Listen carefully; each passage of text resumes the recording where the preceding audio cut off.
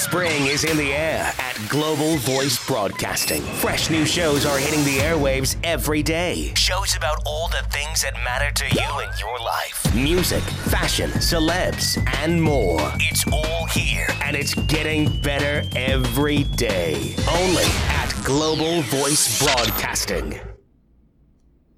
My name is August McLaughlin, and I've been contemplating girl boners for years. It's time for Girl Boner Radio with August McLaughlin. A spicy blend of personal stories, in-depth reporting and inspiration. Girl Boner is where good girls go for sexual empowerment. Listen in as August McLaughlin, award-winning health and sexuality writer, explores female sexual pleasure like no one else. She's the big sister/girlfriend you've always wanted, and she loves to talk sex. Only on Global Voice Broadcasting. Most of us gals experience periods regularly through much of our lives, yet menstruation remains this major source of shame and embarrassment. What the heck? Welcome back to Girl Boner Radio, where good girls go for sexual empowerment. I'm your host, August McLaughlin, and I am thrilled to be here with y'all to explore this super important topic: periods and menstrual shame. Guys listening, thank you. This is an important message for all of us. So most women in the U.S. are blessed to have access to feminine hygiene products, right? And at least some formal sex education, some sort of sexual health education. And too many girls and women around the world don't have either of these things. The results of that are devastating on multiple levels. So here are just a few stats. More than 20% of girls in Sierra Leone miss school during their periods, according to UNICEF. In Nepal and Afghanistan, 30% do. That's up to a week per month, a quarter of your education, but starting when you menstruate, that's huge. Almost a quarter of Indian girls drop out of school once Aunt Flo arrives. That is so sad. And on top of that, various religions consider girls and women unclean and not to be touched during menstruation. I don't know about y'all, but if there's a time that I could use some extra hands-on TLC, my period's probably it. And the last thing we need is harsh criticism and judgment. We're going to take this conversation even further in upcoming episodes. I realized very quickly it couldn't just be one show. Today, we're just going to dip in with first some funny period stories, because I think it's really important to be able to laugh at our lives and these funny things that happen. And then we're going to dip into period sex. It does not have to be gross. The confusion around our first cycle, who did not have that, right? And for you moms and dads out there, how to talk to girls about menstruation. Check out these funny memories from 3 friends and fans of Girl Boner. I had to be about 14 years old, kind of cocky, and going to a big church in Chicago. I was sure that I could wear white and nothing at all would happen. So I put on this beautiful white eyelet dress and went to church. And the praise portion of the service took a little long.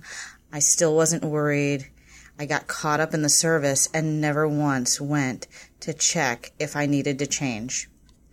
So 3/4 of the way through the service, and mind you, there were almost 1,000 members, a lot of them teenagers, and a lot of the teenagers sitting near me, one of my friends tapped me on my shoulder and said, "You're bleeding on your dress." No way, not me. But sure enough, plenty of blood smack dab in the middle of my dress, and not really a way to hide it.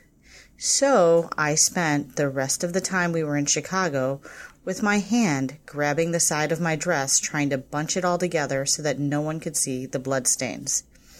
That's my period story, August.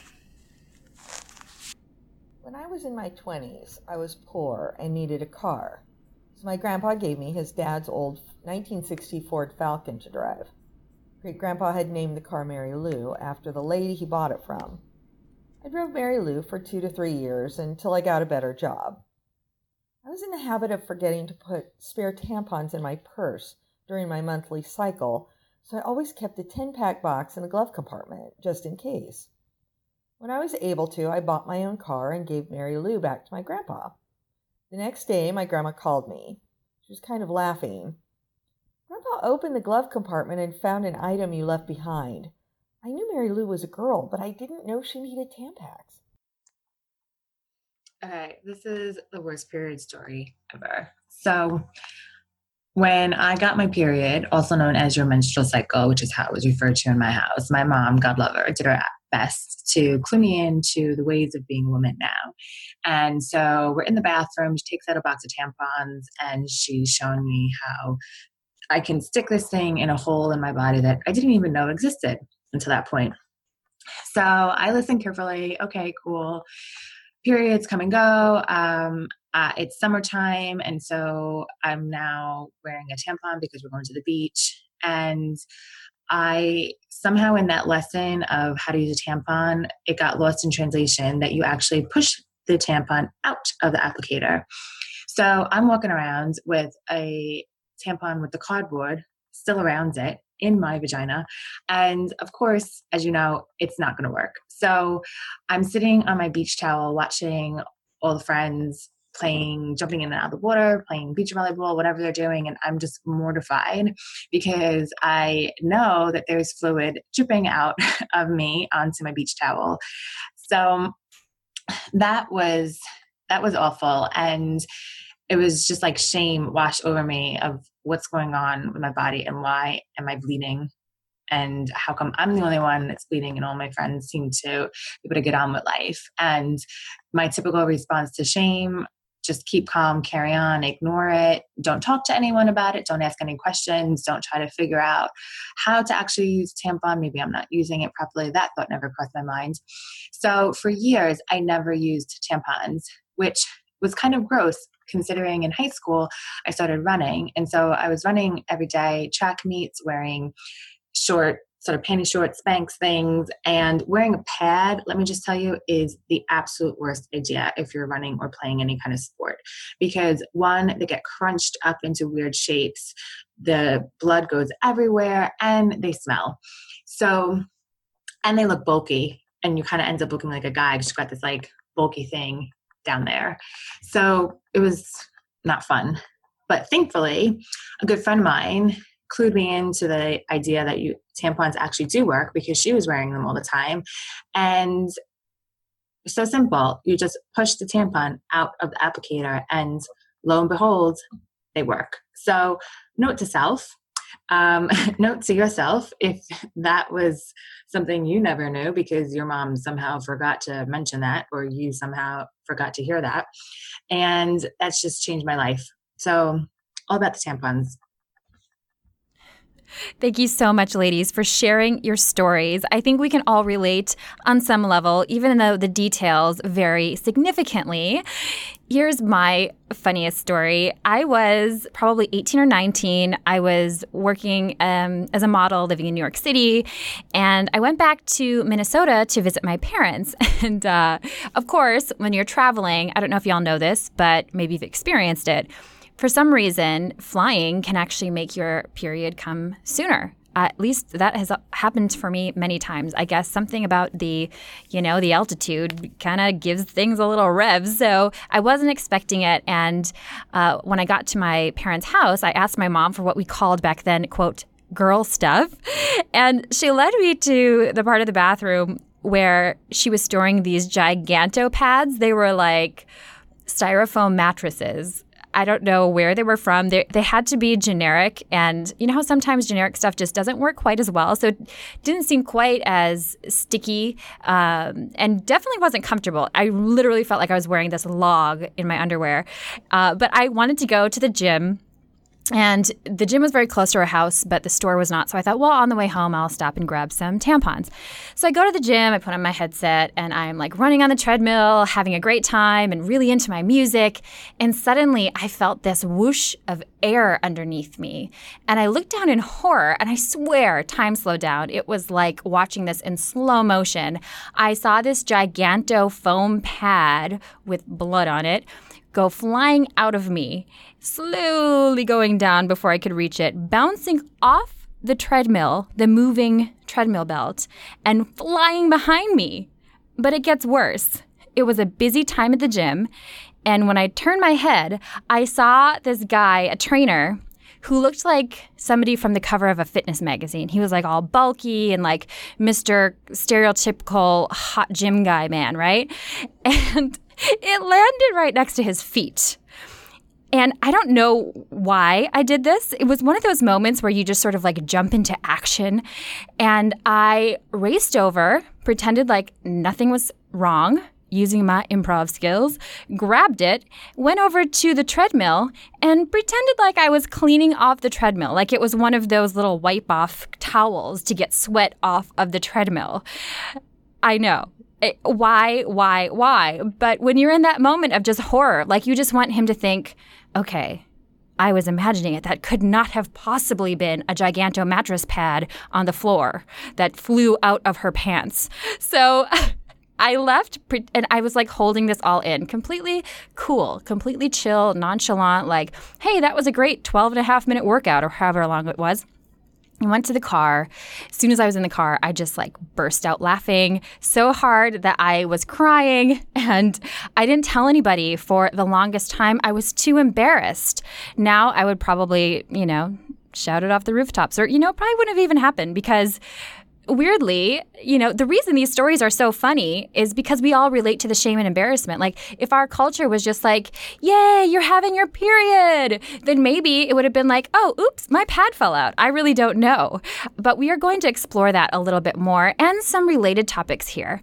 I am stoked, as always, to welcome our resident sex and relationships expert, Dr. Megan Fleming, to explore this very thing. Welcome, Dr. Megan. How are you doing? I'm doing amazing. Always happy to be here. Awesome. So before we dig deeper, we have been talking about our funny period stories, and I wondered if you have one from your own life that you would share.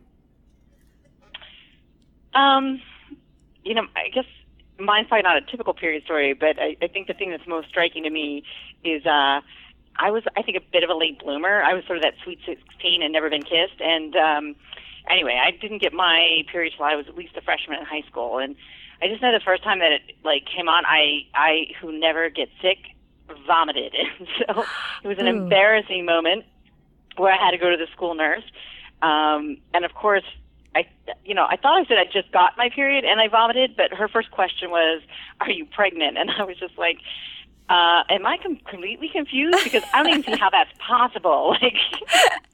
Oh my gosh. Wow. So there was a little shame and embarrassment, and my mom was working and my dad had to pick me up, and I just really didn't want to talk about it. Wow. Oh my gosh. It's amazing how much we, even when we have some sort of education in school or wherever about what a period's going to be like, I feel like nobody really gets it until it happens. And mine was really strange because the first one I had really early. I was like in 3rd or 4th grade, and there was this big gap between then and when they became more regular. And my first one, I was sleeping over at a friend's house, and it came out in my urine. It was just reddish, and I thought I was bleeding blood, and in my mind that meant I had cancer. So I literally prepared myself to call my mom and tell her, like, I'm so sorry, but I just figured out I have cancer.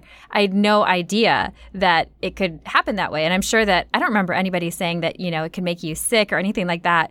As a therapist and also as a mom of a daughter, I'm sure you have, lots of experience with kind of those conversations at home and whatnot. How important do you think it is to talk about periods at home? Well, I think periods or menstruation is part of just a larger sexual health conversation that I think you should be having from the get-go. As soon as your kids are being curious about their bodies, it's a penis, it's a vulva, it's a vagina. It's not down there. Yeah. It's not these all these, you can the JJ. I'm sure we all know, right? Exactly, all the different ways we don't want to comfortably talk about our anatomy and our sexuality. And so I think that, even with my kids at a young age, and of course age appropriate and developmentally, but you're talking about where babies are born and, sperm and, the follicle and sort of becoming an embryo. I think that this conversation should happen such that ideally, I think I'd shared with you, my daughter, it was in 3rd grade that they started doing the education, and they separated the boys and the girls, and it was definitely just focused on body development and, just acne and skin changes and mood changes. And I think really just educating them, as you're saying, so that when things start to happen and feel different in their bodies, they're just not like, oh my God, where is this coming from? Because we don't know that necessarily every parent is having that conversation or feels comfortable in that conversation. And so making that information readily available, and, she got the little pack with her first pad. I mean, if she's like me, and usually that's the way cycles work, age of menopause onset is often based on your mother, things like that. So anyway, she's probably going to be a long way away from it. But to me, it's just like that conversation's been started and it entered into her peer group so that nobody, when and if it comes up, it's not a topic of like, oh my God, what just happened, right? That everybody has some sense of that. Yes, absolutely. It's amazing because I think that is, so rooted in the shame that we have, like you said, around our whole sexuality, but there just seems to be this lingering shame around menstruating, which is a sign that our body's working well and, all that. So interesting. I know that many of us have been menstruating for some time by the time we start having sex. And over the years, I've received a bunch of different questions from first blog readers and now also listeners who are curious about sex during your period. And I was just reading this morning, there's this researcher at Yale, Mary Jane Minkin, she did some research that showed that some women have a higher sex drive during their period because their progesterone levels, which can lower libido, is low, which is really interesting. I know that some people, sex is the last thing they want during their period or during PMS. And for others, it's something they do want. And one listener, Samantha, she wrote to me and said she's curious about trying sex during her period, but her partner seems put off by the thought. Any thoughts for her? I think first and foremost is just to recognize that there's nothing unhealthy or unnatural about having sex while you're menstruating or having your period. That being said, and her question is that key point. The question is, are you and or your partner comfortable? Right? Because if he's not comfortable because it's going to be messy, and listen, you can put down towels and, you can be mindful what is your level of flow and things like that. But you have to recognize if he's going to be turned off by and really vigilant or feeling uncomfortable, that's tension in his body. And I'm just thinking, is that going to be your best sexual experience? So I think if you're both comfortable with it, have fun, play, and like you said, it's not uncommon some women to have both a little bit higher libido as well as sensitivity because of some hormonal changes as they where they are in their cycle. So, if it's something that's turning you on, because again, for most people, you being turned on is a big turn on to your partner, I'd say go with it and play. But that unfortunately, if it's a real turn off for either of you, you have to really figure that out because it may not be the best experience. That is such a good point. I love that. Communicating is so important, and especially when it's about something, like you said, that one person, she said, seems turned off by. So it's like if you haven't figured out, if it is something that, maybe your partner also wants to do it but is trying to give you space or whatever, or I've only tried it maybe a few times, but I found that in the shower or the bath is great because it just washes right down the drain. And I felt like it helps with cramps a little bit. Is there some sort of pain reducing element that might happen? Well, absolutely. I mean, again, if you think about, especially if there's orgasm, so the oxytocin and the dopamine. So again, those are more the endorphins, and that sort of pleasure and that sensation, even from a distraction perspective, is, and again, the relaxation response, sort of the resolution phase, all of that would contribute to, I think, minimizing pain, discomfort. And I think you're also, again, you can certainly do it in the shower. That might decrease mess, but it's also to recognize that for some women, it's like a natural body lubricant, right? So sex might be that much more comfortable and, again, sensitive during this period of time.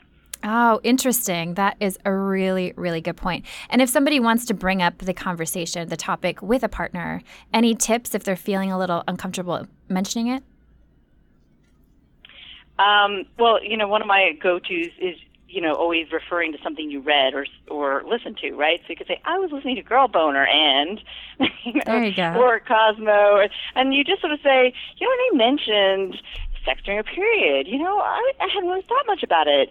What do you think? You know what I mean? Or I hadn't thought of it until I listened to it, and then I thought, there may be a reason it's actually a turn on. Would you be interested? Like, I think you can leverage something that is external to you, not like it came from you, but that you heard, you saw, you read, and you're like, that might seem interesting. I'm curious. What do you think of that? I think it's a great opportunity to create a conversation. I love it. I love that so much. Great, great advice. Thanks so much, Dr. Megan. I always love it when she joins us.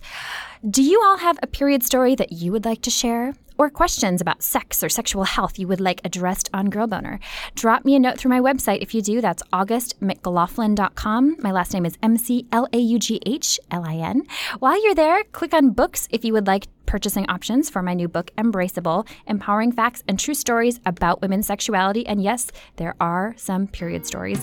To learn more about Dr. Megan and get 30% off her Rekindle Desire workbook and audio program, visit greatlifegreatsex.com/girlboner. If you're enjoying Girl Boner Radio, let me know by leaving a rating and review on iTunes. While you're there, subscribe so you will never miss a beat. You'll be one of the first to get an episode each and every week. Thank you so much for the support and for listening, and have a beautiful Girl Boner Embracing Week.